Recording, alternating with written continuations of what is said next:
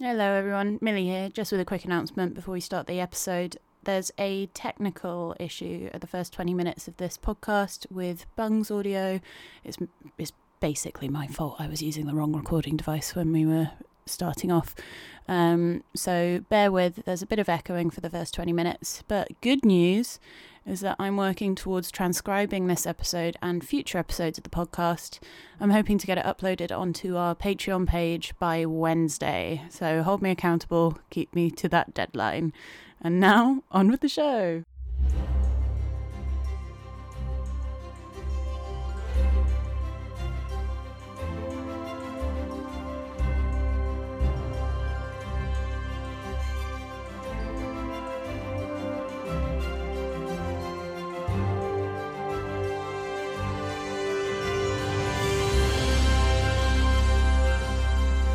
Okay, I'm so ready for this.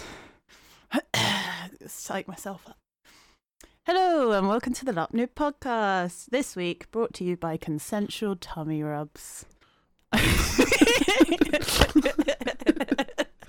Wow. My name's Millie. Nice to meet you. And I'm joined as ever by Bungle. Yep. All right, Bung. There we go. Talk over you. How very dare you? I'm Why sorry. are you, a man? Last time I checked, but it's questionable sometimes. It means nothing. It means nothing these days. Would you believe it, dear listener? This is the third time we are trying to record this episode. Yeah. Well, first time we were both too tired. Yeah, first time we were too tired and my Wi-Fi crashed. Second time, You ran out of storage space in your computer. I ran out of storage space on my computer. And now who knows what could happen. This could be the episode that cancels the TLNe142 forever. Who knows? It does, although, to be fair, it does now mean that our first episode is out now. And the response was really nice. People are nice. Yeah. Thank you so much, everyone, for putting up with us. Apologies for the 12-second pause of audio that seems to be pausing playback. It's to be honest, I have no idea how that happened. I look forward to putting another one in. Yeah, we'll figure out if that happens again on this one. Yeah, I'll just fill it with, do you remember that Art Attack? Was it Art Attack or was it Smart, where they used to display all of the kids' artwork and they did... Oh, yeah. Do. He's showing my age here. I remember that from Tony Hart, who was prior to Smart and used to, again, it was Tony Hart's gallery. And had that same music. And yeah, that showed my age with Morph. Morph was so good though. Yeah. Cute little adorable personality. Little plasticine thing. Yeah, wasn't there? There was another one. There was Morph and there was... Charlie. Oh, Charlie. Right. Now, we've had our little ADHD ramble. Yeah, should we get on with the podcast?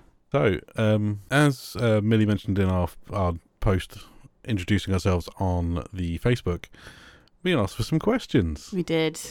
And we got some questions. We did. We got lots of questions. They're good questions as well. We've got some lovely people in our audience. Well, they're all lovely people. Yeah. And we don't pay them anything. No. No friendship tax here. Definitely not. No. Maybe just the occasional booze and whiskey when they come by the camp. Oh, yeah. Well, I mean, that's Oily in the wheelbarrow, isn't it? Well, yeah. I've paid a stipend. I've paid for my past and present and future drinks. Does that mean, does that equate to your icy wife as well? Do I get free drinks from Murdoch now? We'll have to run that by Murdoch. I think it does. Okay, right. First question, shall we? Yeah. Do you want to go first or shall I? I don't mind. All right, let's go. We'll start with Martin's question, seeing as that applies for both of us. Yep. Are you two doing any player events to stave off the long dark? Have you any good experience at player events? Well, as for doing any to stave off the long dark, we are both heading off to the Reaper's Rest. Yeah. In 2 weeks. I'm so excited. Yeah. It's on the 10th of February. Yep, 10th of February, that one. Yeah. So 10th Feb, and it's in Somerset, which is really nice. Beautiful part of the world. Near Shepton Mallet. Near Shepton Mallet, which has a fun fact from the film industry. Shepton Mallet Prison is used as a very popular filming location for BBC television series. It also has a zombie experience in it, weirdly. But who knows? Why not? Why not? Let's all go, shall we take all the Crimson Reapers to the zombie experience in Shepton Mallet Prison? Icy or OC? I would love for an icy. Next, we have to organise a player event that is in a zombie experience and say like it's a husk skirmish or something. Because that would be Definitely amazing. cannot be a sanctioned event. No, because we'd all be dead. But still. But a horror maze, but as an Empire player event. Could be quite interesting. That would be so funny, because you'd have all of these people that are absolutely terrified out of their skin, but their characters are supposed to be this like really ridiculously brave warriors and things. We need to make this happen. And have you had any good experiences at player events?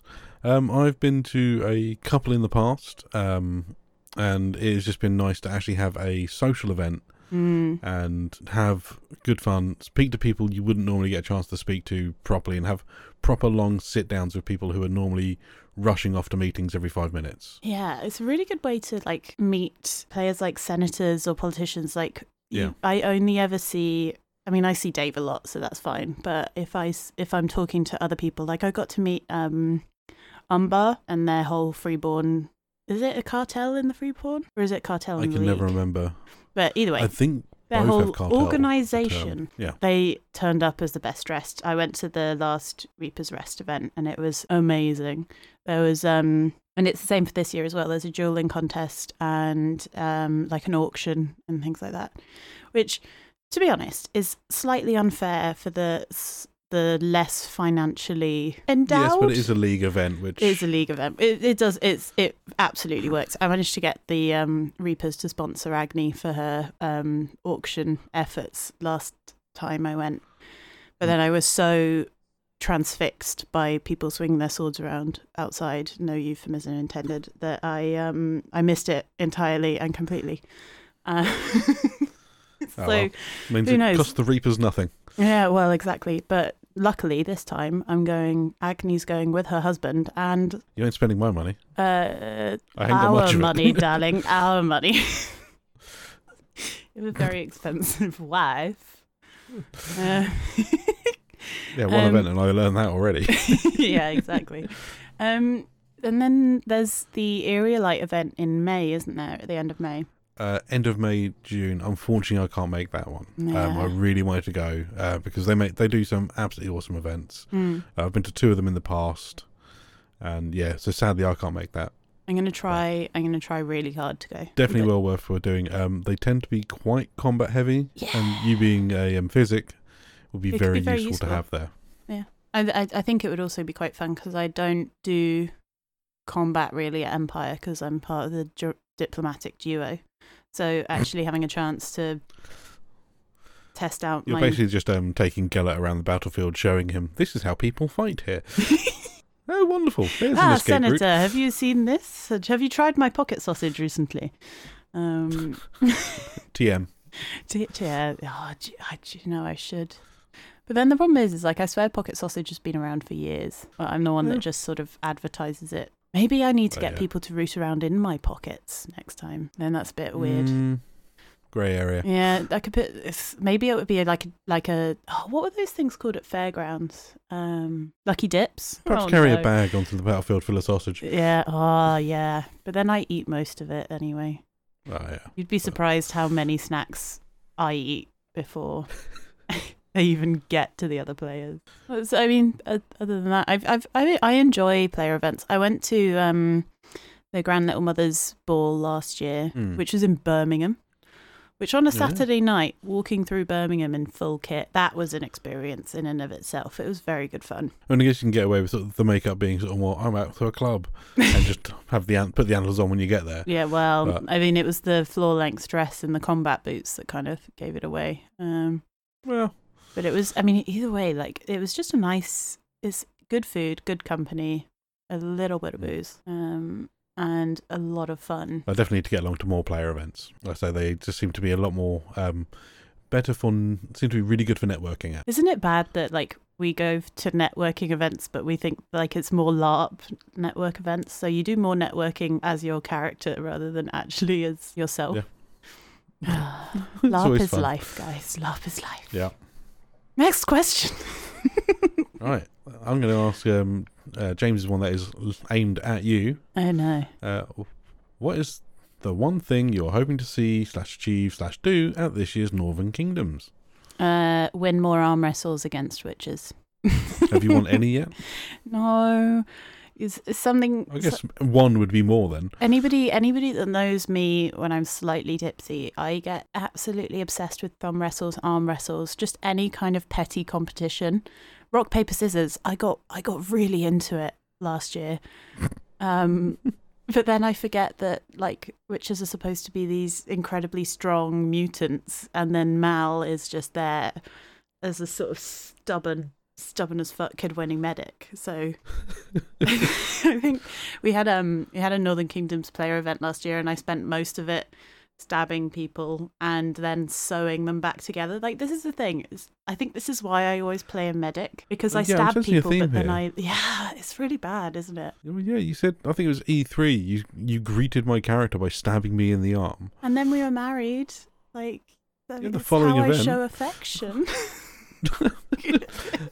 Love you, stab. Love, stab. But I guess it's the stitching up afterwards shows the affection. And then Agni does a little AA for Agni Ashbourne, Agni of the Ashbourne, and then Mal does a little M. Like, you know, Phyllis doesn't even bother stitching people back together. She just shoots them in the head. That's the kind of medical attention you could expect from Phyllis Murdoch. And that's why Phyllis has so many ex-husbands. No comment on the matter.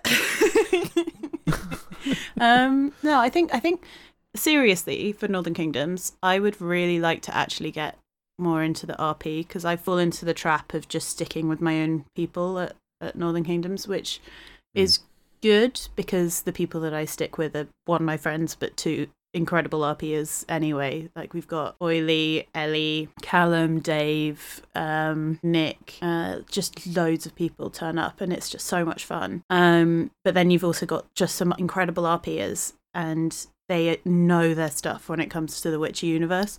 I think that's part of the reason why I don't tend to RP as hard around them, because I'm so nervous that I'll show my ignorance when it comes to the Witcherverse. So I think that's what I want to try and do more this year. Maybe not die. That's what I also want to achieve. You can't always prevent that, sadly. Especially if you're challenging witches and all sorts to arm wrestles. They might get annoyed by it. Or stabbing them to say hello. So every Witcher character has a special ability that is original to their character. When I was choosing mine, I told Simon, who's the creator of the abilities, I was like, I just really want one that's going to enable good RP opportunities, but not really be that. So could I maybe just give people laxatives as my as my ability? And he was like, "Oh, you want one now?" And I was like, I just think it would be really fun, like if I went around and just gave people tonics, and I could have one that was like a laxative and maybe one that was a hallucinogen, and they had like RP effects to them. And he was like, "Sure." Absolutely. And like to be fair, they are actually really strong tonics. So like the laxative stops people from being able to use power calls, so like special powers for an hour, and then the hallucinogen stops them from being able to do something else for like an hour. So they are actually really strong tonics. I just use them to mess around in the field. Troll. Yeah, but who knows? Maybe we actually use Mel's ability to do some good this year rather than just poisoning her friends. That would be pretty good. Yeah. Next question. Let's go to Mr. Martin Thomas. What do you really think of Ian and David? Ooh, how do I put this nicely? No, I've known them both for years and love them both. Yeah. Genuinely how I feel about them. Yeah, I haven't got...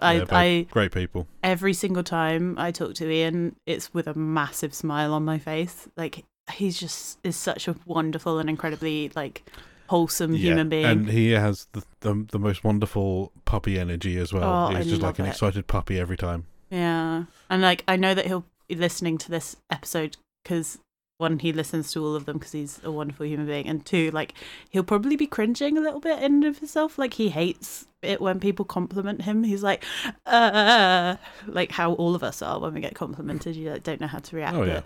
This is for you, Ian. You're great. We love you. You're awesome, dude. Yeah, and Dave as well is also a wonderful human being. He was doing his big Legion LARP this weekend. He is, yeah. He's off. Yeah, he survived. Across some mountains. Yeah, he survived. He messaged me this morning. He's still alive, everyone. Don't worry. Dave's really? also just. Look forward to talking to him. I know, it's great. Dave is also just an incredible, wonderful, and really kind person. Like the fact that I messaged him on a whim, when he got appointed as the ambassador to Yarm, and I was like, "Hey, I don't know you very well. Part of the EP with you, the Entwined Paths. I'd quite like to get into the diplomacy game. Do you want a hand?" And he was like, "Yeah, sure, dude. Like, come along." And we've never looked back. So it's like, he's just a wonderful and an incredible enabler for RP as well. Like, he'll go up to somebody and be more than happy to just antagonize them or like encourage them to keep going. Yeah, I think it's some live plot, but there's something that he did at one of the events, which definitely was antagonistic. Oh, which one was that one? Paying some people to slap a certain person. Oh, that was so funny. That was so funny. Yeah. Oh, we can't talk about active plot, guys. Ooh, cringe. Gross. Oh, so funny. Next question. Right. It's from another James, this time's James Hewitt. Woo. If you could go back to just before your first LARP event and give yourself one piece of advice, what would it be? And a follow-up question, what hilarious misadventures would this have avoided? Well, I'll have to do a serious answer now. I think, for me, my first LARP event was E1 straight after the Long Dark. Longest Dark. That one. And I went on my own. I was absolutely terrified. And I managed to get myself through another James. There seemed to be lots of them in LARP. A job at the Boar's Head pub. I think we talked about this last episode, didn't we? Can't remember. I think we talked about this the last time we tried to record this episode. It's all blurring into one. But the one bit of advice I would give, I spent most of my weekend like panicking and being like, just get in the car and go home. And I think that if I had somebody go, "No, you're okay. It's just your social anxiety. If you jump into a group of people," not literally, but just put yourself in a group of people and interact with them. Ask them how they're doing. They might open up a whole avenue of friends and opportunities for you. Because that's also what happened at the Boar's Head, is the fact that I heard Sinwig. Yeah, you often hear before seeing Sinwig, or you would hear Sinwig before you'd see him. R.I.P. that beautiful Barushkin Navari. May his passage through the labyrinth be swift. Yeah, swift and well lubricated. No, I think that like it's so easy to be like, hey, just be social. But it's genuinely one of the only things that I can say is like the best thing at LARP is how welcoming people are. So if you go up to people and you go, "Hey, I'm new to Anvil, help," they will happily take you on a tour and show you the ropes and things like that. And like that's what happened to me. I just had a lot of anxiety in the run up to that happening, and I'm still learning, man. Like LARP is terrifying sometimes. Oh god, yeah. I mean, I've been going with the same first event as Dave and Ian. So E1 2018, I want to say. Yeah. When horrible mud and rain. Yeah, mud pockets. Very wet. But we all came back because we had a great time. I mean, admittedly, rather than being solo LARPers, we were LARPing as a group. Yeah. But it was a huge amount of fun. The only advice I'd give myself is canopy for front of the tent and a small little fire pit. Oh yeah, would have been a godsend on that event because it was so wet and cold. I mean, thankfully someone had got these Shongs and Stories fire going during the day. So there's a small fire there where we could sort of warm ourselves up on. And again, it's the whole social anxiety thing. I mean, now I know I could have gone up to any of the player camps which have got a fire going saying, "Do you mind if I just warm myself by your fire for a bit?" Yeah. And now, in my head, that's of course, yeah, just do that. But then your first event, it's like, hello, can I, please, sir, please. Whereas like now, it's like anyone, like, I'll see anyone cold, it's like, do you want to just chill by the fire and just warm up? Yeah. It's like, yeah, especially Navari hospitality. It's like, come sit by the fire, we'll give you some drinks, give you some food, chill out. Yeah, that sort of thing is like, don't second guess yourself inside your head. The people you're going to encounter here are going to be nice and kind. So again, quite similar to your one, and also make sure you have enough warm layers and stuff. Mm-hmm. Because if it rains and things are wet, as soon as you can, change into something dry and stay dry for a bit.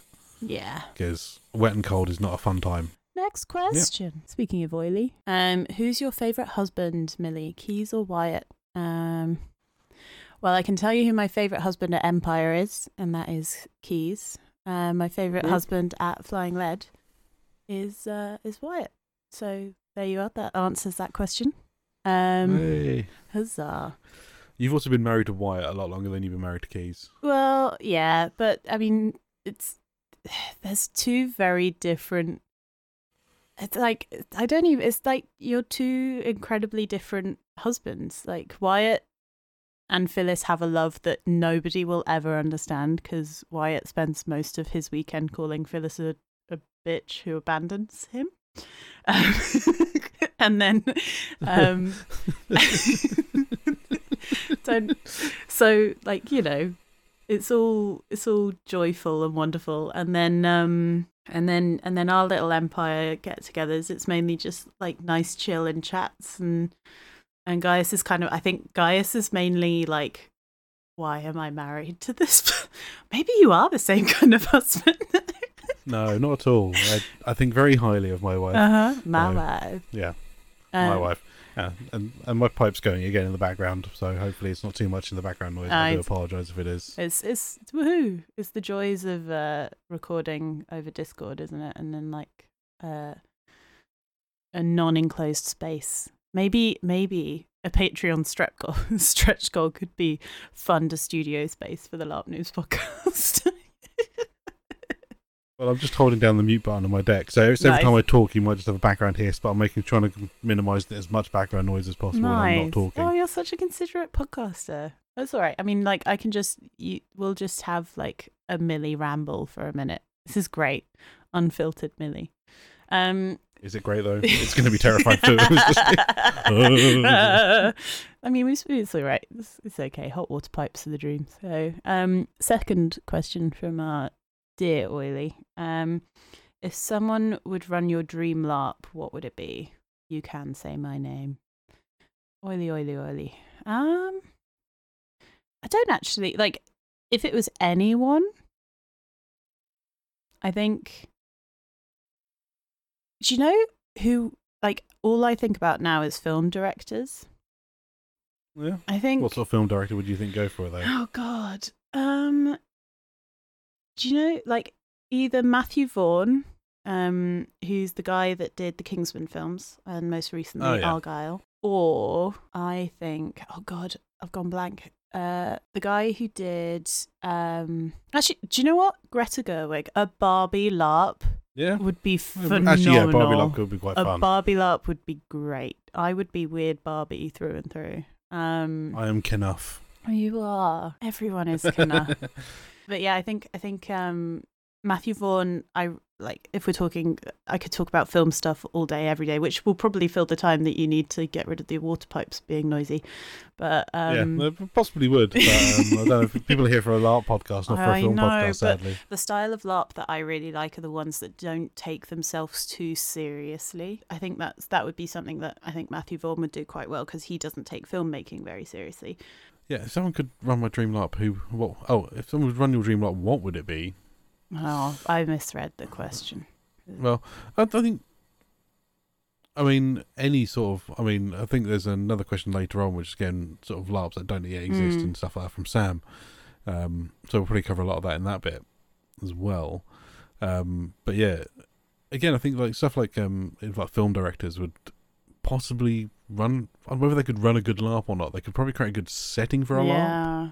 You need the whole film crew, don't you? You need like an art director to come and build the set, and Yeah, and also if you'd have a director doing it, you'd have to sort of have that constant battle against their ego of this is how the story should be told. It's like, no, I'm here to roleplay and I'm going to do it how I want to do it. Yeah. It's going to be that battle. Oh, God, no. I take it all back. Film directors would be the worst people to run LARPs. Yeah. So control freaky, but I mean with good reason. Like, well, yeah, they're there to tell the story as it is, whereas a LARP's more freeform. What about like rock stars and musicians? They're all about being free and creative a lot of the time. Oh no. Oh no. I don't know. Okay, fine. Well, we'll talk about thematically what it would be. I think like a spaceship LARP would be good. Yeah, I'd love to do a decent sci-fi LARP. Oh yeah. I'd love to do a Serenity Firefly LARP. Yeah, I think if you do like one like based on sort of like something like Serenity or again in sort of the Aliens universe. Yeah. Sort of I would love to do a LARP where I'm a colonial marine. Oh yeah, that would be cute. But then you'd that you'd have to go up against a xenomorph at some point. So I get to be a colonial marine. That's true. And just doing yeah, that's fair. And just resisting the urge to quote Aliens all the time. Oh no, I know. I just use it as an excuse to bring my cat along. That would be cute. Aww. Next question. Right. Ian Pittock. Woo! He's asked 3 questions in one. Oh my God, what a selfish bastard. So, question number 1. Mm-hmm.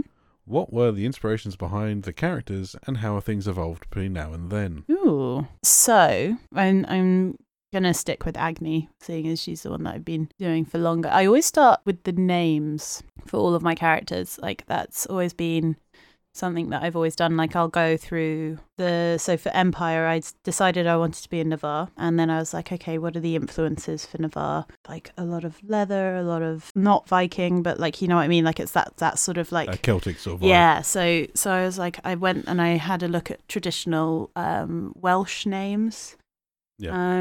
And Agni actually means fire in Gaelic, and I was like, ooh, this is pretty spicy. So because originally I really wanted Agni to be like this really strong and headstrong soldier type person, and like so totally different from what she is now. And that's how I started. I got Agni, and then I was like, I don't want to be a generic human, so I want to be a changeling. They sound cool. Ooh, I get antlers, even better. And then so like with my Empire character, it kind of just grew from there. With Northern Kingdoms, it was me, Billy, and James all going together. So like I knew I was going to be a Kedwenny. So then I kind of just took a northern side of things, and that's how Mal was born. And then Phyllis, I actually created for Red Dead Online. So Phyllis was my first ever Red Dead roleplay character. And then when I found out about Flying Lead, I was like, fuck, I could be Phyllis in real life. And that's how it all started. Just nice. Yeah. What about, we kind of spoke about like the whole inside joke with the Cambridge with Keys and Gaius thing. Yeah, I can't remember if we spoke about that on the actual first episode. On the first, yeah, we did. Yeah, so that's already been explained, where that whole comes from. Inspirations behind my character was literally, I was speaking with Ian and another friend, and he was saying about how him and Dave were looking at going off to this LARP called Empire.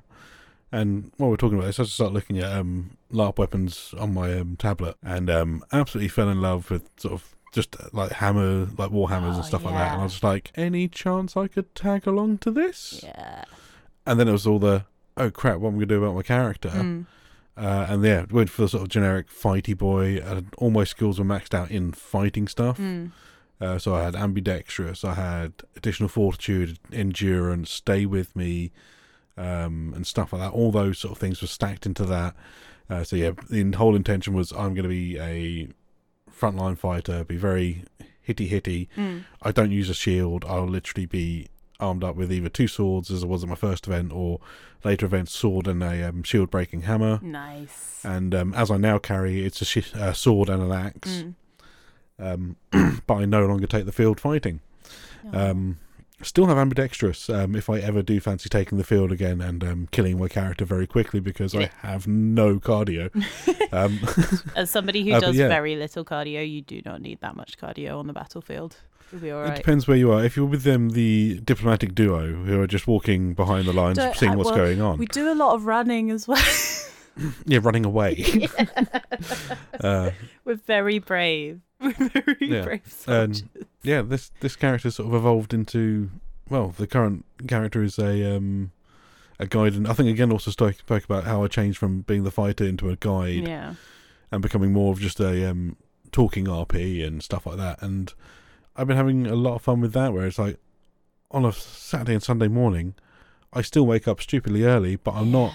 Oh crap! I've got to get into my armor. It's like, nope. I get just. I'm going to build a little fire. We'll get myself warm up. Just chill out. Yeah, it is interesting, like looking at how characters develop from the original inspiration to actually what people grow into. It's really fascinating. I love learning about like a lot of people and what they do. It's cool.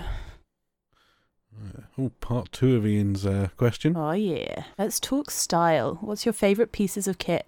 What makes you feel most like your characters and why? With me, I've got a piece of kit I've had since my first ever Empire, which is my brown short sleeve tunic. Aww. It is the most basic tunic. It has got holes in it. It's got tears in it, but it's basically the tunic I was wearing at my first event. And it's short sleeve. My God. Which is so rare for a LARP tunic, at least in my size. They're always long sleeve. And it's like, I get very warm even on cold days, and having short sleeves is a godsend. And I say, with the fact that this thing, when I first started wearing it, it was pristine, like lovely crisp brown colours, very sort of stiff and starchy, and now it's completely broken in. Let's say tearing holes and stuff like that. I'll probably will patch up some of the holes at some point. You have but they're only small. It though since your first Empire. Oh yeah. Okay, good. Well, all my kit gets. The first thing I do when I come back from LARP is basically Same. I chuck my LARP bag out of my car and chuck all of my LARP kit into my washing machine. Oh, it's needed. What about yourself? Oh God, I think for Agni, I really like her dress that I wore for Reaper's Rest last year, actually, and it was made for me in 12 hours, and it is a beautiful dress. It was made by Starkey. But they made it. They saw a dress that I originally had commissioned, and basically the original brief that I gave just wasn't translated to design at all. It didn't make me feel very comfortable, and I got it the day before the Reaper's retreat, so I had no way of being like, help, I need another option. And they very kindly said, you've approached us for a commission before, but we haven't actually pulled the trigger. We'll make it. We'll make your original concept. Just send us your designs and your measurements. And I was like, okay. And then they were like, yeah, just come by our workshop tomorrow and pick it up. And I was like, okay. Expecting it to be like this not greatly made piece of kit. And it's beautiful. It's like green boiled wool and like black thick like linen-y, fully lined, riveted. It's a beautiful dress. And when I wear it and I walk around the field in it, I know that the skirts are kind of like billowing behind me, and I feel like such a princess, but such a practical princess because it's also got pockets. So yeah. No, I know which one you're on about. Yeah, and I think like as well, like it's not really kit, it's more makeup, but my white eyelashes as well. Like that's the final bit of stuff that I'll do when getting into Agni mode, and I think that's the thing I think that is the most Agni out of everything, which is quite nice. Yeah, I think again, same with me, sort of doing the makeup and stuff. I mean, like my thorns and everything change every time, slightly because it's never easy to keep doing them the same each time. But then I've got the 3 dashes on each side of my nose. Yeah. That's one side horizontal, one side vertical. But the one that I think is probably the scar underneath the left eye, which is one that I've had I think I've had that since my second event, which was the E4 2018. Nice. And at that event, I think it was that event, or it might have been the following year. I also had a whiteout contact lens in that eye. Woof. Yeah. Never again am I doing that. I heard that contact lenses at LARP are like a big no-no. As long as you keep your hands clean and you're keeping the contact lenses in clean solution, or in the case of like so a lot of the colour ones, you can get ones which are 1 day ones and stuff like that. So, but the issue I had was the full whiteout ones are basically like a white mesh. Whoa. So you can see blur through it. Ugh. So yeah, it was like having actual cataracts in one eye. I thought you meant the band then for a second. No. So that was pretty gnarly, and also had an incident where I'd put it in the morning, and then all of a sudden my vision cleared. Uh-oh. And I was looking around the floors, like trying to find this thing. Oh no, did it? It hadn't popped out of my eye. Oh. It had rolled round. Oh. And I found it the following morning when it was stuck to my cheek. It thankfully worked its way out overnight. Oh no. But if that hadn't worked its way out, I would have been basically having pretty gnar. So yeah, be careful if you are going to do contacts. I definitely don't recommend like a solid white one, because if that moves into the white of your eye, you cannot see it for love nor money. Gross. I was about to say something really cute about how we were going to have matching scars because Agni got hit in the face by an arrow at E4. But now I feel sick thinking about eyeballs. Oh, you don't have to do. You I'm not. Get hit in the eye, did you? No, I didn't. I got hit in the face, but exactly. I don't. And my scar in the eye was caused by between events. I'd been in a pub and got into a drunken fight with a changeling and headbutted them. And then you married her. Boom. If you want it to be you, we can make that into the story. No, several years later, we re-encounter each other. But but I think probably the scar on my cheek is when it's also like one of those things that is very much Keys's character. Yeah. Which is something that's developed over the character and has stayed with him since. Yeah. And then the third and it splits into 3, but third and final Ian Pittett question. What is it like from your character's perspective being A, an Ashbourne, B, a Navari, and C, an Imperial citizen? I'm not actually in an Ashbourne yet, so... No, we haven't actually probably sworn you in yet. No, sir, not yet. As an Ashbourne, it's been great to... we started off as a group with just group of friends. Mm-hmm. Initially, we've slowly been adding more people that we've met through LARPing, such as yourself, Orion, John. All wonderful human beings. Yeah. It's been... And it's just great to have the Ashbourne camp and stuff like that, and just have the whole camaraderie of how striding is, which is you're a group of like-minded people within a nation who love and respect each other, and that's exactly what it is like being an Ashbourne. I do it's love... exactly what you expect it to be. Yeah. I do love how different each of you guys are. Like, oh yeah. Because you've got you that's the brand, and like the kind of the stern one that sort of sorts everybody out. You are the camp dad. Like, you cannot deny that. You're the one that everyone listens to. I'm also the drunk uncle of the group. You're the drunkle. And then you've got Ian and as Talis, who is just a phenomenal and flamboyant individual. That's kind of like the emo kid of the group, where like that they're going through stuff, but they're kind of like... Yeah, it's sort of like the emo, but rather than being sort of like, I'm so depressed, like, I'm so happy. Yeah. Just running around blowing bubbles about everything. Yeah. It's wonderful. And then you've got Dave and all of the diplomacy and like the kind of the actual important stuff of the whole world. Yeah. It's all sort of... You got Dave. Yep. And then you've got Orion and all of his like musical incredible abilities, musical talent, map making talent, and Caddock and all of their information gathering, and it's just like, oh yeah, super secret spy. Yes, no, we can neither confirm nor deny these harsh allegations against Caddock. Yeah, we can neither confirm that he's currently overseas spying on another nation. No comment. And which nation? Who knows? No. But I mean, what? But it's like you go to the Ashbourne camp 1 minute and Ian's like Talis is dishing out cupcakes and entertaining, and then you'll leave and come back 10 minutes later and Gellert will be having a really important diplomatic meeting there with you, with Gaius with his head in his hands, like, oh, why do I do this? And then I'm not always like that. No, but I think that it's a good little It's a good little act sometimes. And then I can't wait to be a formal part of it. I think it's going to be really fun. And then in terms of being like a Navari, I love our whole culture. Like the fact that it's all songs, stories, tats, and scars it's like your whole, like, what do we do? The song that we sing at the end of each event when it's standing and you welcome in when they're welcoming in new citizens, like usually people who pass their citizenship tests from the academy, it's always like little children. Painted. Yeah, it's so beautiful. Like if anybody, beautiful song, and it I cry every time. Same. It's so emotional and it's so beautiful just watching a group of people come together and just boost up people and like be like, you are part of us now, you are our family, like we are all Navari, we are all together.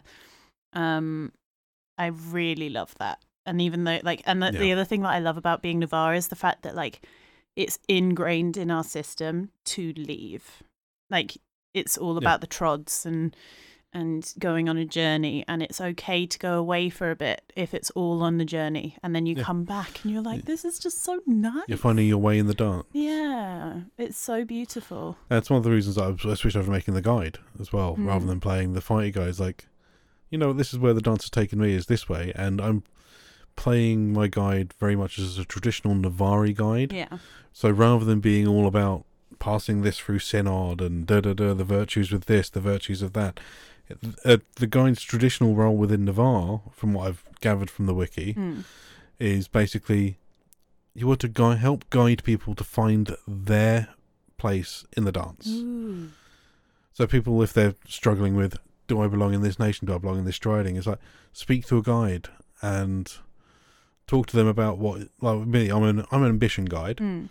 So if you're like, I'm thinking about doing these sort of things, like have a chat with your ambition guide or whatever, vigilance guides or prosperity guides, all that. But like I said, the guide traditionally would be to help you find your place in the dance. So it's like you talk with them, they'll talk you through like your thoughts and stuff like that, and just sort of beat stuff back off you. And that's the way I sort of play it, is like, so what sort of things are you interested in? And just go backwards and forwards with that for a while, and just like help that way. And that's one of the things I love about Navarre. It seems to be like, I mean, it's probably the same across a lot of the nations, where the brief can be taken, looked at, and interpreted in many different ways. Yeah. And that's the way I've chosen to interpret my guide's brief. And you are a brilliant guide. I try. I think that the thing that makes you so good at LARP is the fact that everybody comes to you for advice. That's why I'm the drunkle. You are. As well. Honestly, Can I come along to a little drunkle? I'm sure they'll be fine with it. I'll run it by the Council of Drunkles. Thank you. I'd love that. Can I be a Dran? I can either confirm or deny the existence of drunkles or inebriables, by the way. Inebriables. Yeah, no. This podcast is going to do mayhem for our incognito activities. Right? It's just going to be really enlightening for everybody. Yeah. God damn it, my murder plans. Next question. We've got to see an imperial citizen. I obviously, you as well. We both work closely with Gellert and the senatorial system. Yeah. Probably me a little bit more so, considering I actually will proxy on the floor in Senate sometimes. Yeah. So I see a lot of the whole what's actually going on within Empire, as do you, I'm sure. I mean, sort of. I mean, I have got a lot more understanding of other nations within the Empire since Gellert has been the senator and being his proxy. Yeah. It's definitely opened my eyes a lot more to it. Yeah, like last event, I can't remember if it was E3 or E4, they moved Senate into the civil offices. Or maybe not Senate, but we had like a little impromptu senator meeting. Yeah, that was a, rather than being an official senatorial meeting, that was basically a gathering of the senators to discuss things, because we don't have, there's just not enough time in senatorial time during the senators meeting, the official one. Yeah. There is not the time to actually discuss things. Yeah, which it is literally you ask a question and a response. There's no back and forth. And whoever thought of that idea, genius, because like in terms of me feeling like an Imperial citizen, I don't understand enough about the Empire to answer that question. I think, like, genuinely. I think the issue being is like, if you've only been in the peanut gallery during Senator's things, it's just like, it could just be like, well, what am I even hearing here? I have no idea what the hell's going on. And I think as well, like, when you have resources, like the wiki is great, but it's overwhelming. But it's so deep. And it's got so many years of senatorial notes, synod votes, and senator votes and things like that, that it's just too much for me now. And I actually can't even open the wiki unless it's to look up potion recipes. Like, I can't. It's so I don't. Big. I think when I first started, I tried to have a go at like having a look through everything to do with stuff. Whereas now it's just like, I will literally, if there's something I'm interested in, such as our marriage, being, well, a Navari braiding, I literally just searched that and looked into that specific thing. I'll literally go into the wiki for something I want to find out about. Yeah. So if there's an area of the game that you are interested in, search for that on the wiki and look into that. Perhaps deep dive on that. Maybe. But don't worry about going outside of that area. Yeah, but I think I learn a lot more. That's what we were talking about with our goals last episode, just the fact that I just want to learn. I think I learn a lot better from people, and like having people talk at me and me being able to fire off questions and having them not be upset when I don't have any questions is really important. It's definitely having that as well, being able to sort of bounce things off. Obviously, when you're doing it with other players, the thing there is you're going from their interpretation of what's on the wiki. So but the great thing with that is basically you can then take what they've given you, speak to someone else about the same thing, get a slightly different answer or a completely different answer. Yeah.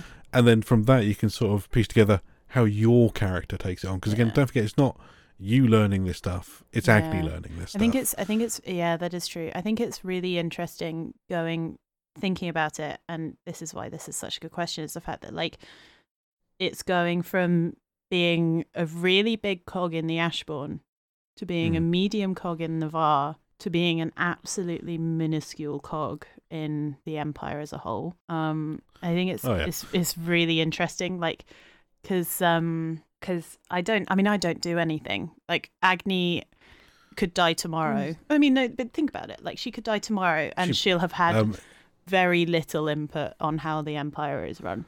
Except for, like, Gellert would not know what the hell he's doing, because he would know where he's going, because everything's inside Agni's notepad, which is probably with her wherever she's dead. Yeah. No, to be fair, she leaves it. I left it in the middle of Senate once, and then got drunk and went back on Sunday and found it again. I lose it so many times, and there's so many incriminating various different bits and bobs in that notepad. It's a bad idea. Yeah. Definitely keep a close eye on that. Well, perhaps I feel tie it to your wrist like a little child's. Do you know Revolution book pouches? You can get them on Etsy. They're like really well made leather belt pouches for books. And because my notepad is an A4 one, the A5. Yeah. Do they do a pouch for A4? They do. And I have it. And it's really actually quite like it does something for my little ADHD brain when I can feel it because it's like that little weighted blanket. It's really weird. I think we can add the notebook into what makes Agni be Agni as my massive notebook. Yeah. Next question. Right. Phil Forrester. I heard you can tell your friend is a LARPer by counting the number of pairs of socks they own. Is this true? Yes. How many pairs of socks do you own? Enough to fill a Kallax box. If you know what an IKEA Kallax is. It's like, what, like 50, half a metre by half a metre? Yeah, roughly. Yeah, that's pretty, wow, that is a lot of socks. I have a drawer full of socks, to be fair. But you can never go wrong with a fresh pair of socks. Oh, yeah. Like, when it comes to LARP, I have enough socks to cover me for rain or shine. So I've got thin socks, I've got thick socks. Yeah. I don't own sealskins. They're overrated, in my honest opinion. Yeah. It's like I don't need them because I have waterproof boots. Yeah. And also sealskins trap all of the moisture against your foot, which you don't want. No. Do not get waterproof socks. So we've got thin socks, thick socks, medium socks, all that jazz with us. And also pack enough underwear as if you're going to shit yourself at least twice each day.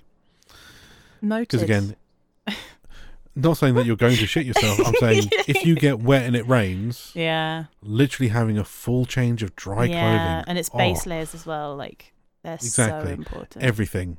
Yeah. Like, literally, if you get soaked through, don't think, I can just change my trousers and top. It's like, if you're still sitting there in wet pants, you're not going to have a good time. Yeah. I always bring a full set of OC clothes in case, like, either to sleep in or to leave the field in or just do anything, because it's just so much.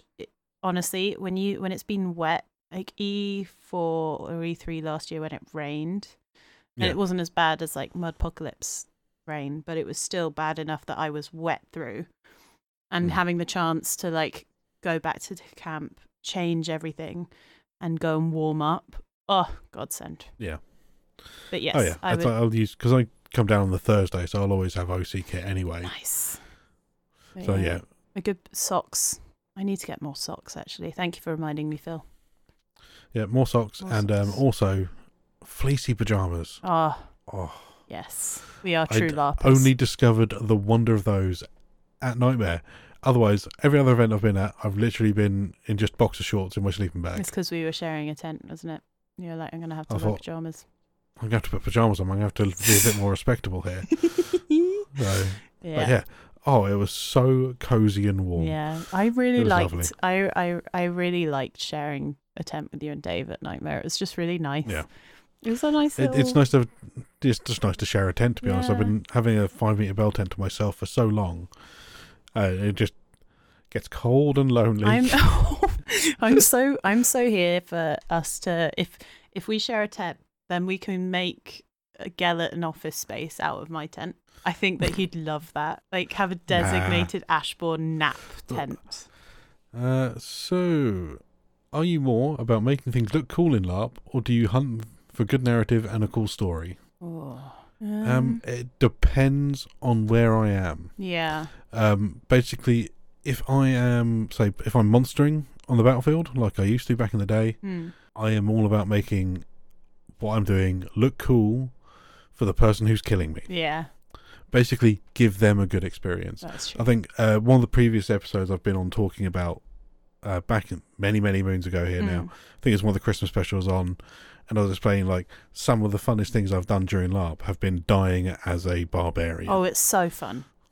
Yeah. So, and that in that sort of situation, I look to make that look cool. Like I've been spun around by an Imperial Orc who has then stabbed me multiple times in the chest with a small little dagger. Ah, what a good death. Initially, I was behind the lines looking for a healer. Yeah. And I'm spun around by someone in an Orc mask. I think he's just doing some sort of ritual. Then I realised when I looked down that he's holding a little dagger in his hand. I'm like, okay. And then I started doing the whole coughing, spluttering, and then just dropped to my knees. Yeah. And it's like, the most fun that I've ever had, it was me, Paige, and Callum, and we were all monstering together. It was Paige and I were Betty Crockett and Granny. I can't even remember what I was. It was Betty Crockett and I was another famous baked goods, and then Callum was just there, and we were kind of stuck in a line fight. And I'm ill-equipped for a line fight because I don't even own a shield. So I was like, I'll just hang back, be my usual medic self. And then the next thing I know, Callum's just dive-bombed the Imperial line and broken through. And I do not advise dive-bombing the Imperial lines. 1, for a safety concern, and 2, it's just dive-bombing a load of people in massive armour. But and then me and Paige looked at each other and just went, "Arr," and dive-bombed next to it. And like, that looked cool, I hope. Yeah. I mean, I've done that a few times under sort of a unit commander's orders. One time when I was given a potion as a druid, this was during again before your time, I think, the infamous donut of death. Oh yeah, I mean one of those happens every year. Like, oh, this one was the one which, again, when I was monstering, it's the first time that they've not had to use any respawns from the orcs, the barbarians. Not even one. No. And basically, I got given a potion and basically enraged me, and I basically just charged the line in my armor with my big hammer. And basically, if people had followed me, I got nearly all the way through the lines towards their medics in the middle of the donut. Whoa. But everyone around me all my friends had no idea I'd been given this rage potion and just found it hilarious. So they just laughed about this. But then later on, when we're fighting as the, I think possibly as the Grendel. I can't remember the Grendel. Colour scheme purple. wise. We've been in purple. We've been at peace with the Grendel for a while. The peace is finally expired. I'll bring my purple monster kit. Yeah. And we were and again, I had the armour, the chainmail on, and I was at the front of the line, had 2 people behind, then another 2 and another 2, and it was like, right, charge at their line. And this was charging into Brass Coast. Nice. So yeah, just boom, smashing through their lines, going bah. Yeah. Again, getting pretty deep through their lines, and then sort of going down after being smacked down a lot. Yeah. Unfortunately, that's where I lost one of my nice swords. Because as I came up, it got pinned down. Oh no! And basically, as I was walking off, I just sort of put my hand down to where my sword was in my on my belt, and the rivets that joined the frog to my belt were all that was there. With the rivets. Oh no! So yeah, somewhere a sword and a frog went missing that day. But again, that was before the longest arc. I've now replaced it with my lovely leafy sword. Yeah, which I love. That is a good sword. So yeah, in that sort of case, I always look to make things cool. Yeah. Whereas when I'm just out and about in the field, I'd rather hunt for a good narrative. It's like, I'm not going to bother making something look. I'm not going to look cool walking around. Yeah. You've seen what I look like. I mean, I think that it's something that, like, if you're talking about overarching, like, narrative in terms of overarching plot, I'm not really there for that. And like, I enjoy it, but I don't want to take an active part in it. Like in terms of Empire, there's too much going on. I don't know. So I don't look for narrative in Empire. But for the smaller LARPs, for like ILARP, for Flying Lead, you can have much more of an effect on the story of the weekend if you do know. I think that, like, we were talking about it on our Nightmare episode, is the fact that I was so plot-averse at Nightmare. I just wasn't finding it. Like, also, Phyllis is the kind of character that walks through a gunfight with a piece of cake and sits in the middle of it. So I don't. And somehow she's outlived all our husbands. Honestly, that woman is unkillable, and I've tried many a time to get her killed. And then V's also said, has there been any times in your LARP career where you've been utterly proud of a storyline you just created, either on purpose or accidental, and what were the results of that in game? I'm trying to think of any time I've actually created storyline. I mean, interpersonally, I have. Obviously. Would it be when you got one of those items hallowed or something? Because that was beautiful. Probably getting. Because there was a couple of things that I got hallowed at Oily's request. Yeah. Basically, Murdoch sent me an icy letter asking if I could hallow a few things for him. One of them being his hat, and the other being a bell for the people who do the hydration station. So their bell is hallowed to ambition. Oh, that's so cute. We came up with a ridiculously silly name for it, which was great. It was very but yeah, doing those sort of things is very nice. And again, doing that, and basically I did that free of charge. So I charged Nobly out to do that. I was like, that's nice. Dude, I'm going to do that. And also, IC-wise, the way that I responded was by basically sending him a copper wolf skull. Nice. Because obviously, I have access to a 3D printer. I print his stupid things all the time. And he's part of the Dread Shields, and part of their symbol is a wolf skull. That's cute. And also, I arranged, because obviously Talis has been going through quite a turmoil in regards to storyline and plot in Navarre. Just a little bit. And having his hallowed bow broken by someone. Again, it's all, I can't remember how live this plot is or not, so I'm not going to go into any further details than that. But I arranged with one of our friends who's a vigilance priest. Yeah. Because his bow was hallowed to pride, to get his new bow hallowed to vigilance. Yeah. And basically went through the discussion with with James, is the character I got to do it. Just sat there, have a talk with him, IC and OC about doing this. OC, I approached Ian before doing it, saying, I'm planning on doing this. Would you take offence if asked to do this to your bow without Talis knowing? Oh. So yeah, it was done basically behind Talis's back. I got his bow hallowed. Yeah, it was so like being and there when you presented it to him. We had it done to Vigilance. It's called, I think it's like Nature's Compass or something like that. And it's basically to keep him on track, to remember that it's not just what you're looking at down the sides, it's everything around you. You've got to be aware of that. So yeah, it was a beautiful there moment. was that, and that was again just opening up, and it's more rather than big overarching storyline plot, because it's a fest up. Unless I was to go into Senate during a meeting and stab the new throne, I'm not going to be making huge amounts of plot. I'm not planning on doing this yet. Not yet. You're not. But doing interpersonal plot is what I've done and been proud of. It's so much nicer, right? When you have like little one-on-one characteristics. Like I think I haven't really had any moments like that at Empire, but I have had a lot of really beautiful moments at other LARPs. So like at Flying Lead, when I had the little chat with the drunk Irishman, and I was just playing cards with him for like an hour. Like I was so proud of myself to be able to do that. Like it's like what it shows for me, that was a really big moment, in the fact that, one, I was able to stay in character for that long. Two, I was able to actually like maintain the character, and then the fact that it was actually like really good fun. I think that's like, it shows a lot of personal growth for me, and that's probably why I'm proudest of it.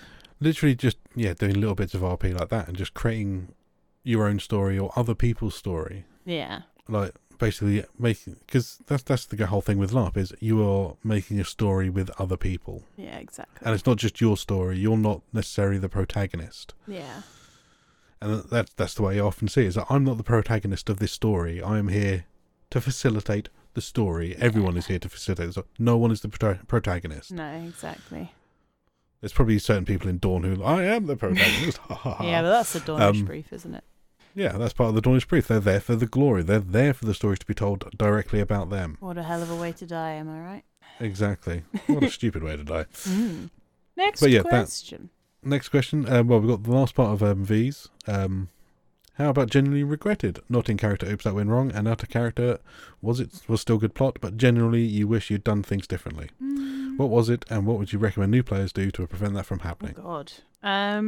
I personally don't. This is probably going to come out wrong, but I'm hoping that people understand it when I say it. Is I try and not live my life IC or OC by regret. I think that if you call something a regret, it puts it in a negative light.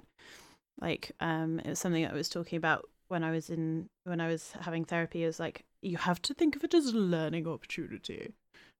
Which is kind of what this is going on at. But like I think the only thing I've learned is like doing check-ins is so important. Like I think that's the one thing that my brain has popped to on this question, the fact that like you've got to think about the IC and the OC when you're interacting with people. Like I am very lucky in the fact that I haven't had any moments where I've sort of been like, sugar, I should have checked in with them. One, because my RP isn't that edgy.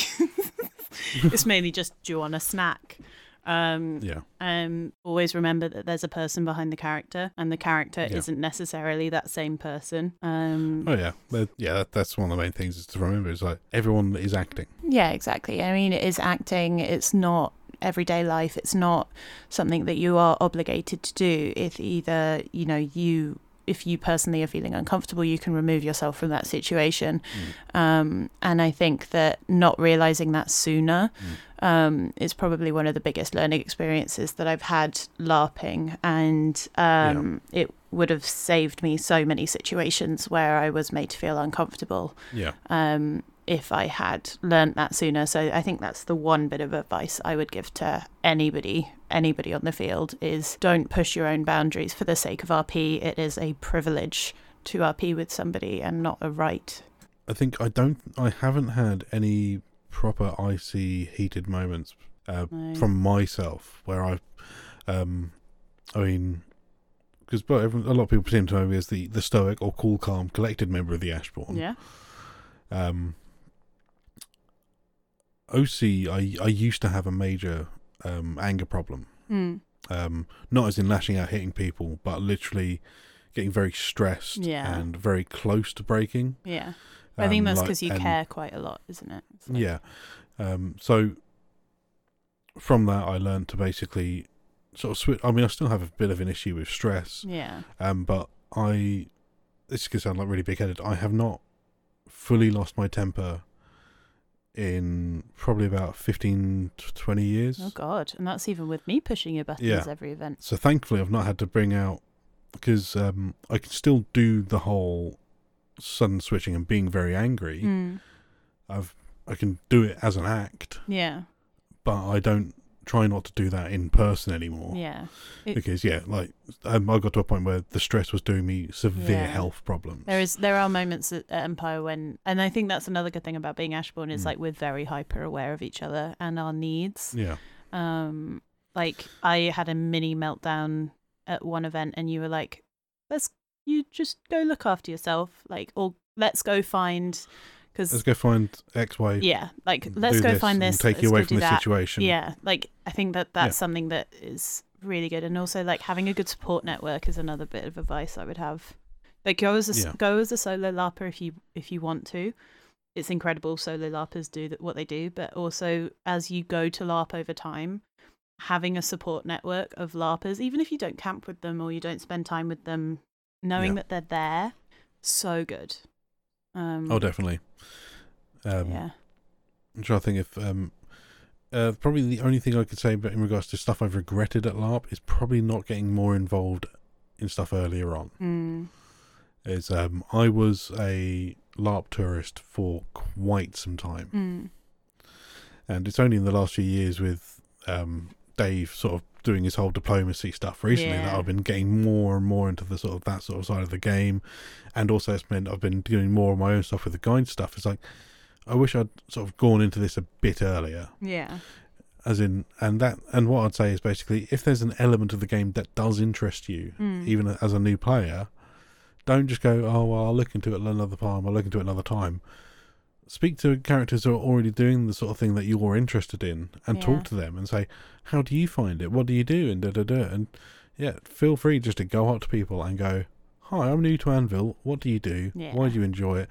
That's something that I want to do more of. I'm not so new to Anvil anymore, but I do want to learn about everything.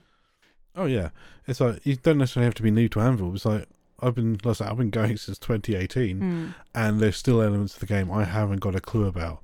I know there's Wintermark is 3 nations, 1 people, or whatever they chant, or 3 people, 1 nation. I'm just going to nod. Yeah, 3 people, 1 nation. So they're made up of 3 different things. I know one of them is Semasuak. I don't know what the other 2 are. Yeah, that's where the word Semasuak comes from. Okay. If you know, you know. People of but there's stuff like that I don't know about. And it's like, I would love to spend all my time in the world going through the wiki, learning all about it. I was like, you know what? I'm not playing Bungle here. Yeah. I'm Keys. I've been doing this stuff over here. I haven't been in Wintermark that much. Yeah. Perhaps at some point I'll end up sitting in Wintermark and just chatting to some markers for a few hours. Yeah. And I you know what, E1, if I get a bit of downtime, I might go do that. Go sit. There's a lovely tea room right next to there. Do you know? Can we go to a tea room? I've never been to a tea room, an icy one, and actually got a cup of coffee. Oh yeah, we'll go to this one near the we'll go to the Wintermark one near the moat. Yeah, let's go. Right, next question, because we're an hour and 20 minutes into recording. Well, we'll be fine. I'll edit it down. It'll be a lot less, but from Mr. Daniel J. Wild. Photographs. Do you prefer seeing ones of yourself mid-battle or in more candid day-to-day style shots? Personally, again, speaking of someone who doesn't really take the battlefield anymore, I mean, it was always great to see myself in battle shots, but I personally, and it's also, I do a little bit of photography as well here and there. I have done a bit of LARP photography at 1 or 2 events. Yeah. I prefer candid day-to-day style photos. It's like when you're on the battlefield, you're like obviously giving it all. Yeah. I don't necessarily look my best when I'm giving it all. I've seen what I look like after I do a lot of exercise. I'm a horrible, sweaty mess. There's one photo of Agony as she's leaving the portal, and I saw the photographer and I was like, I bet I look okay. And then I realised, shit, I'm post-battle. My dress is all askew. My antlers are wonky. Everything's got a bit wrong. Yeah. Whereas, just random candid snaps. They're the favourite ones I prefer to take. and things, and they're the ones that I prefer to see myself in. It's like, because there's a brilliant picture. I think it's one by Ben Smith, which is one of my favourite pictures. I had no idea he was where he was. Yeah. But it's a picture of Talis and Keys. Yeah, I love Talis this is holding up his coconut drink going, yeah. And there's me just pinching the bridge of my nose. I love that photo. Looking exacerbated. I think probably at the time I'm actually laughing. Yeah. But the way the photo looks, it looks like it's like, yep, it's so Keys is exacerbated by something Talis is saying. Yeah. And it's one of my favourite pictures of me out there. It genuinely, like, I love it. That photo makes me so happy. And there's also, like, at other LARPs as well, there's a really cute photo between me and Direwil.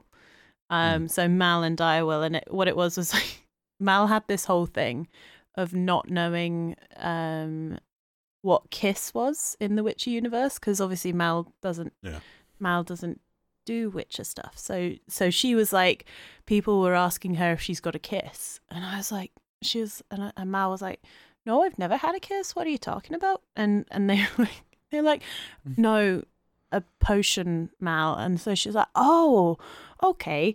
And Direwil comes up and he's like, because obviously I'm a herbalist, so I've got herbs. Yeah. And he goes, have you got any herbs? I was like, yeah. He's like, good, I'll take them for a kiss. And I was like, oh, yes, absolutely. Anything for you, Direwil. And it's like and there's this really cute photo of Direwil pressing the kiss Lammy up against Mal's face, and like the look of contentment that Mal has. It just, I love that photo. But then also all you see is Direwil's really broad shoulders, like just slamming it into my face, and I'm like, yes, this sums up. Like the corny phrase of a picture paints 1,000 words. Yeah. Finding it in the candid little moments where you're sharing a little joke with your friends, or finding the moment where there's a really beautiful Ollie Facey one about the throne election, and it's the moment that the election results were there, and there's the Varushkan throne elect in the center, and just everyone, like, they're surrounded, and it's just the look of shock and joy on their face, and it's such a good photo. Because it kind of shows the scale of it all as well. But then also you've got I'm in photography talk now. So Say We All Photography, they're the person that does the character shoots. So they did a Talis, a Talis one, and it's like, I really would love to get an Agni Gellert Keys one. Where it's like Agni trying to like feverishly write everything down, and then like I think that would be really cute. So there's I'm going to add in a third category of like not candid but sort of slightly staged photos are kind of fun.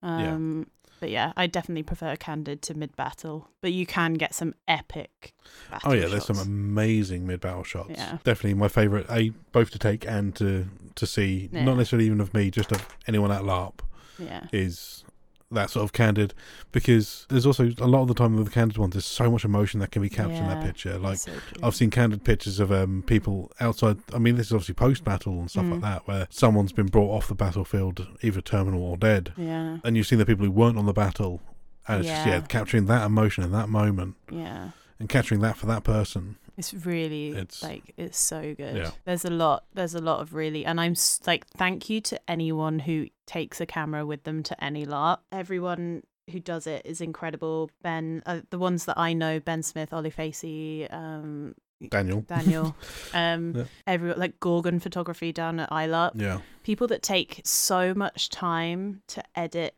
to collate, to take thousands of photos of a whole event, and then spend hours afterwards editing them all. And like, buy your photos, people.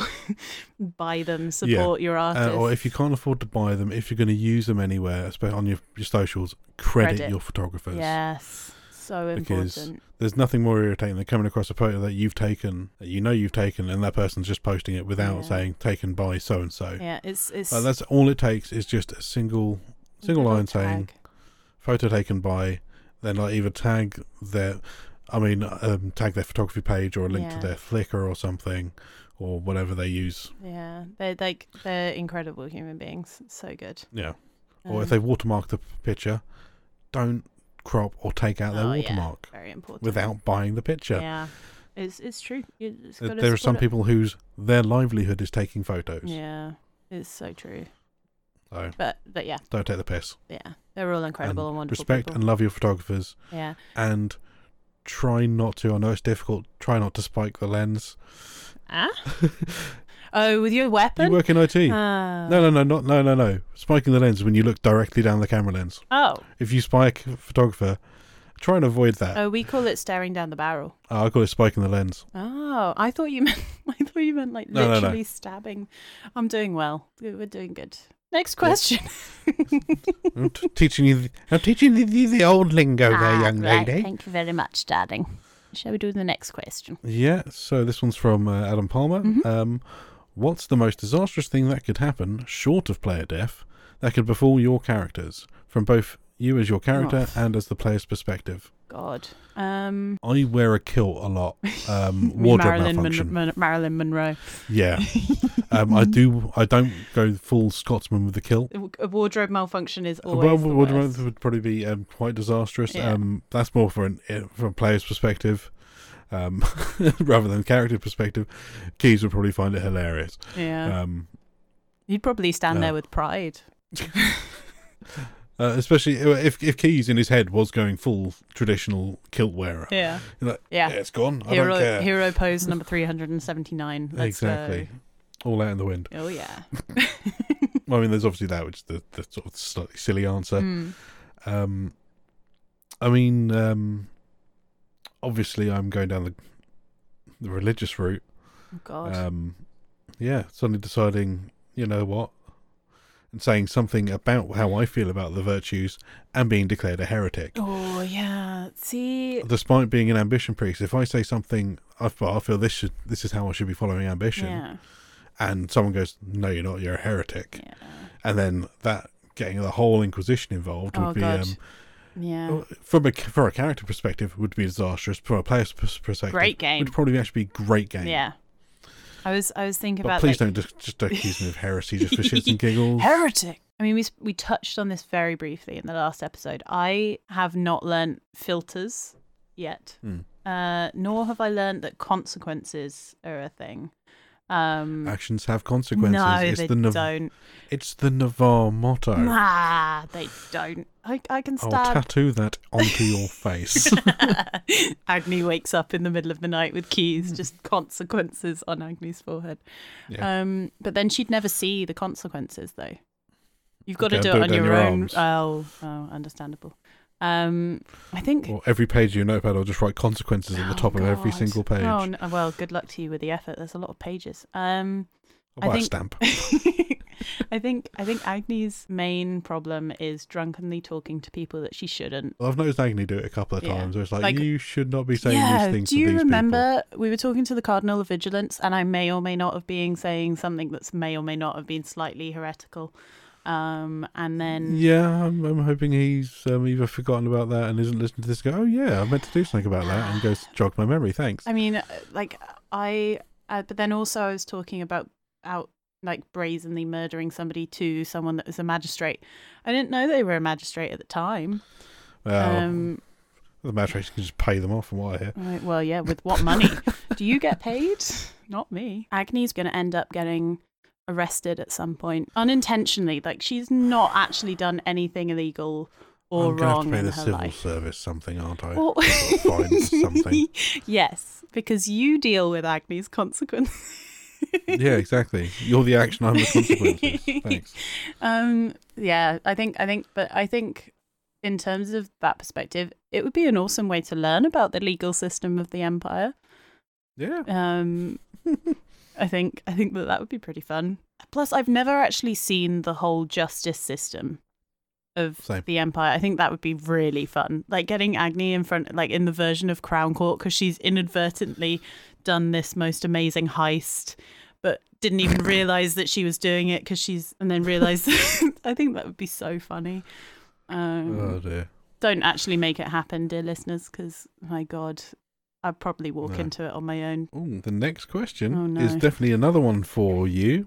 I don't know. From James Farr. Uh-huh. Can you stop stealing Billy and I's weapons? Oh, no, that one's for you, isn't it? No, but in my response to that one is, I will keep returning your weapons and try and stop her from doing it. Okay, can I stop stealing the weapons? Yes, I can. Will I stop stealing the weapons? No. You've got to just be more vigilant. For a small fee of 10 thrones, I will stop per weapon. I will stop stealing your weapon. Per event.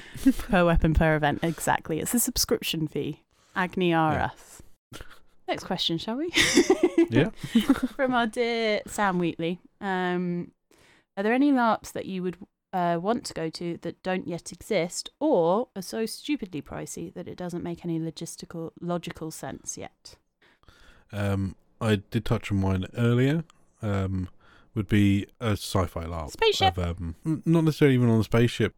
We had a huge chat in one of our group chats a while back in regards to basically creating our ideal sci-fi LARP. Yeah. And how the system could work and what you could have for this and that and the other. And just to try and figure out how to make that a reality. Yeah. So that's one that, in my head, it doesn't exist yet because it's one that I created with a group of friends over a Facebook Messenger chat group. Nice. I would love to bring in more airsoft to my LARPing life. I know that there are airsoft LARPs out there. I've got enough airsoft weapons to sink a battleship. Was it Blind Dogs? The one that... Yeah, the one Dave and Callum did years ago. Like something like that, post-apocalyptic, close CQB is what we call it in the good old soft lingo and army lingo. Is like so close quarters battle. Yeah, would be really fun. A lot of people that I've spoken to about airsoft versus LARPing and all of that is like the having to wear iPro and safety equipment constantly ruining certain people's immersion and things like that. I wouldn't have an issue with it personally. No, but you could also combine that into a game where like you all have to wear gas masks to stop yourselves from suffocating to death. Yeah. Hence the reason you're wearing a full face mask and visor. Yeah, that's true. In terms of LARPs that are so upsettingly expensive, a lot of the really small LARPs, there's a couple of them in the UK, but also a lot of the like Scandi LARPs. Yeah, one I'd love to do is Drakenfest in Germany. Yeah. Which I think there's the 5-day one. Again, it's not only is... I mean, the cost of LARP, I was just looking at the cost of tickets, it's between 145 to 250 euros per ticket, depending on what bracket you manage to get into. Yeah. But it's also getting across from the UK to Germany with my kit. Yeah. And the options there are basically, do I fly and have extra luggage hold for my kit? Or do I drive from the UK to Germany? If you get enough friends together... and you rent like a minibus or something, then it can actually kind of like sort of even out on the cost. But it is just about it's just an expensive hobby in general. I'm very fortunate in the fact that I can afford it right now. But I keep on looking at all of the LARPs that I want to go to that we talked about in the last episode. And like totting up all the numbers, and I'm like, this hurts me. Yeah, I mean, I'd also love to just experience like an American LARP. Oh God! Not necessarily full blown like buffers in a park. Yeah. I mean, like beanbags. I mean, more like a Ren Fair. Or a US take on a fest LARP. Yeah, that'd be fun. Rather than a small LARP group in an area, like an actual fest LARP in the States, just to see what the differences between a UK and a US fest LARP would be. Yeah, that'd be fun. And also, I would love to go to a US Ren Fair. Do you know that the Ren Fairs are coming to the UK, man? I don't know if we're going to be able to do them justice from what I've seen. I want a turkey leg. I want if I cannot walk around a camp with a gallon of mead and a turkey leg in each hand, I'm not interested. Not interested. It's the last question from the wonderful, wonderful Jim. Jim, favorite LARP memory to date? God, way to close out the episode on an easy question. Yeah. Mine. There's many years of LARP memories in my head, but probably my first ever funeral telling for the Terminal Sinwig. Oh. The Dead Morgan. Was he Tofu at the time? I think he was Fang. I think he's Tofu. Fang at the time. And I believe Birch as well also died in the same. And there was also same another player who was their first ever event. So like they were there too. Yeah. There was a lot of death in the EP at that event. That was a lot of death on that one. So doing that that funeral was something else. Yeah. You did it beautifully. It was so heartbreaking. Oh yeah, I was crying. Everyone was. I don't think there was a dry eye in the house during that thing. Yeah. Which, considering someone's not actually dead, it's weird, right? It's weird how the feelings really do come on thick. Yeah. And then topping it all off by this is before I was my own priest, finding someone who could testimony. And making sure that Sinwig's soul was testimonied with land snail. Oh God! Someone inside him find that out. No, we do not. We do not influence your game. No. God, it's literally just something that I did because we just want a little bit of the snail in Callum at all times. The land snail has to be wherever he goes. Yeah, exactly. And it's like not necessarily going to be there in the forefront of his game. Yeah, but you know he's there. Forever etched on his soul. Yeah, is land snail. I think it's so that event was such a pivotal event for everyone. I think for me as well. It was the first time that I ever experienced emotions on the changeling level. Is how I'm going to describe it. Because like I was getting to be really good friends with Callum. And it was before I'd kind of like sort of managed to dissociate character versus person quite yet. So I was like, Callum is one of my really good mates now. So it's like, it was one of those things where it's like, I care a lot about this person and I've only ever known them as Sinwig. And it was the same with Jim's character, Morgan. Yeah. Back my microphone. So Jim's character, Morgan, was the first person that Agni properly met, which we talked about last episode. And it's just kind of like, it was really hard for Agni to see Sinwig. And I remember it clear as day, like, because I kind of knew it was coming because we talked about it OC. And I was like, I'm ready for this. It'll be fine. I'm not going to get emotional. And I was keeping an eye on Callum throughout the whole battle. And then he vanished. And I was like, what is going on? And then I looked away and he was leaning up against a tree covered in blood. Yeah. And it's hard when you see that happen because you kind of want to go up to someone and be like, oh, mate, no. And then you're like, I can't, like, because also character deaths is so personal to that person as well. Yeah. Like, we take from it what we do for ourselves, but also for them. It's so big. And I think watching you guys, who'd been LARPing together for so long, do that telling and watching your reactions, it was beautiful. Like, that's the only word that I can think of. It's like I had heard rumour that he was planning something soon. Yeah. And I remember before everyone went out in the battle, I was arranging for everyone to be anointed because of my asthma. Oh, yeah. And he was like, oh, I've already been sorted. And I was like, oh, have you? Oh. Okay, then. Yeah. Yeah, so I knew it was coming. It was a lot of tears. And then, but Morgan died on a skirmish. It was the one skirmish I've been on at Anvil. And Agni's closest friend died. I was like, motherfucker. But it now gives us in a great bar in the Marches. Oh, yeah, it does. There are other bars available. But if you do happen to go to the Blind Eye, they do excellent eel milkings. I think that whole event is my favourite LARP memory in terms of Empire. In terms of like other things, there is one that stands out for me from Northern Kingdoms, which was in my first ever event, and it was down in the caves. Yeah. So if you want to listen back to the Down in the Caves episode for Northern Kingdoms, it was a weird LARP. I'm spending 2 days underground. Isn't good for the head. It's strange, and also the conditions down there. You're always slightly damp. as well, because obviously you've got everybody breathing condensation, but then you've also got like it was a damp weekend and it was chalky soil. Ooh. So the walls were damp, the rocks were damp, it was just damp. Moist, for anybody who doesn't like that word. But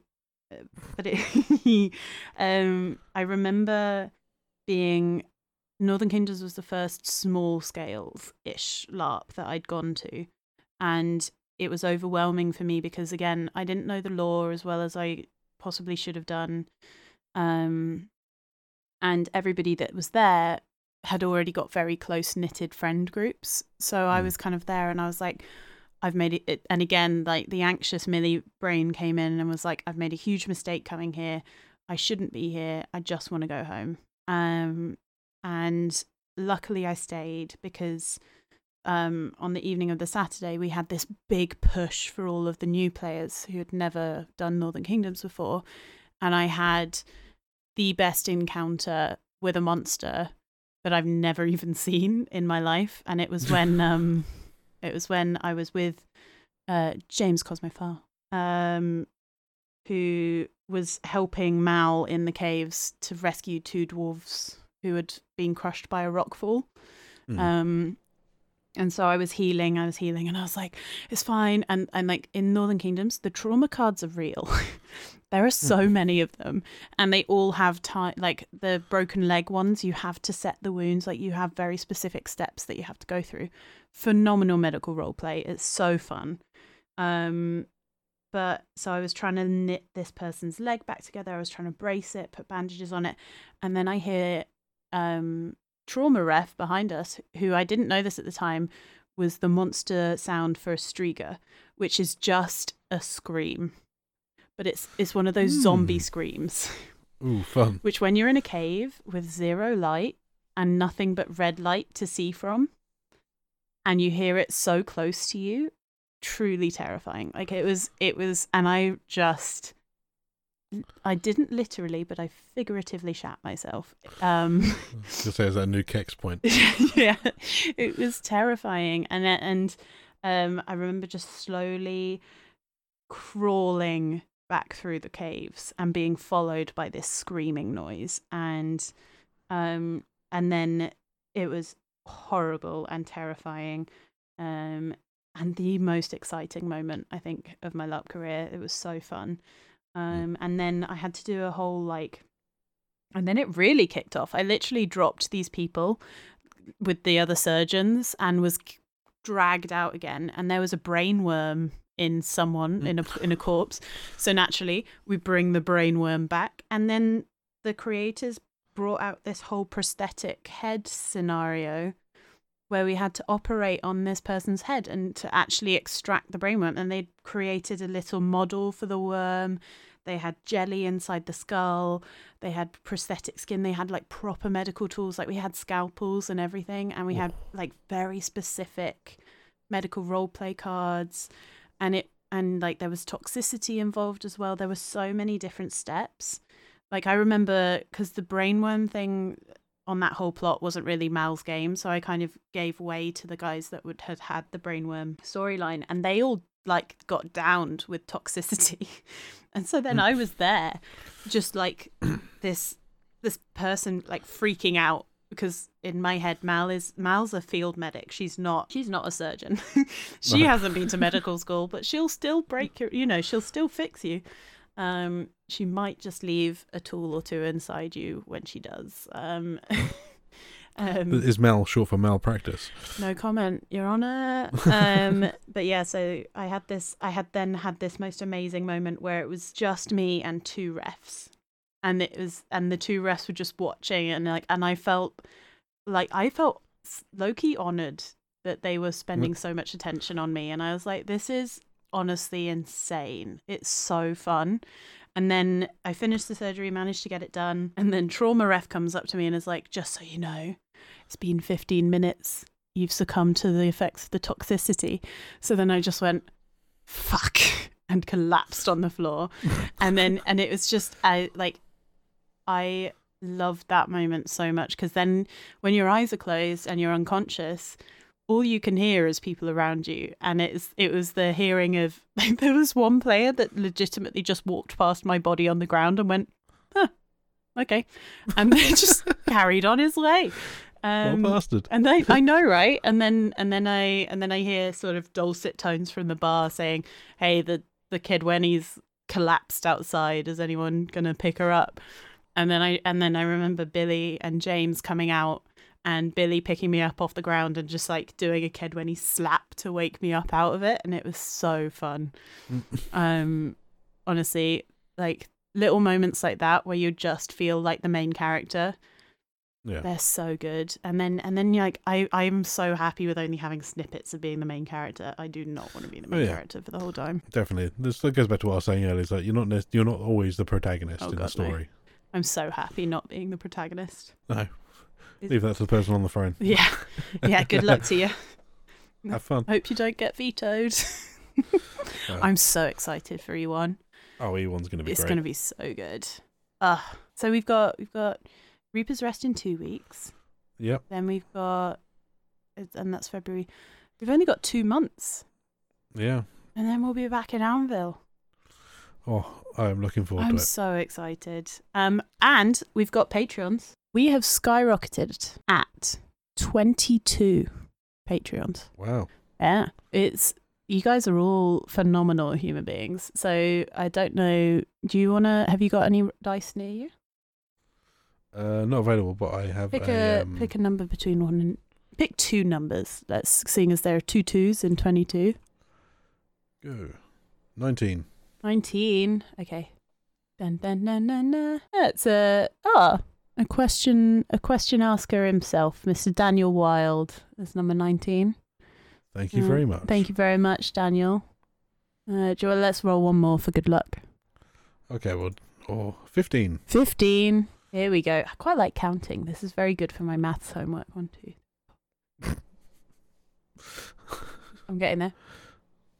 It's Obi Rose. Thank you so much, Obi. Thank you very much. Yeah, you guys are awesome. You keep the lights on and the server going. We'll try not to have a sudden blank silence at some point during this episode, but if there is, we do apologise. Yeah, just bear with us, dear listener, as we. I'm pretty sure that for the first half of this episode, the recording device was wrong for my. Yeah, so setup. You might hear me a little bit of an echo. Yeah. You might hear my hot water pipes going off in the background. Yeah. I do apologise. It's the change, and hopefully every episode will get better, and we'll learn and we'll evolve. And any tips, comments, advice that you guys have got, we'd gladly. I as the person that edits it, would gladly take anything. So feel free to email us at thelarpnoobspodcast@gmail.com, or find us on Facebook, The LARP News Podcast. We'll see you guys. We'll see you guys in a few months when it's not the long dark anymore. Yeah. Strength of the Empire. Strength from Navarre.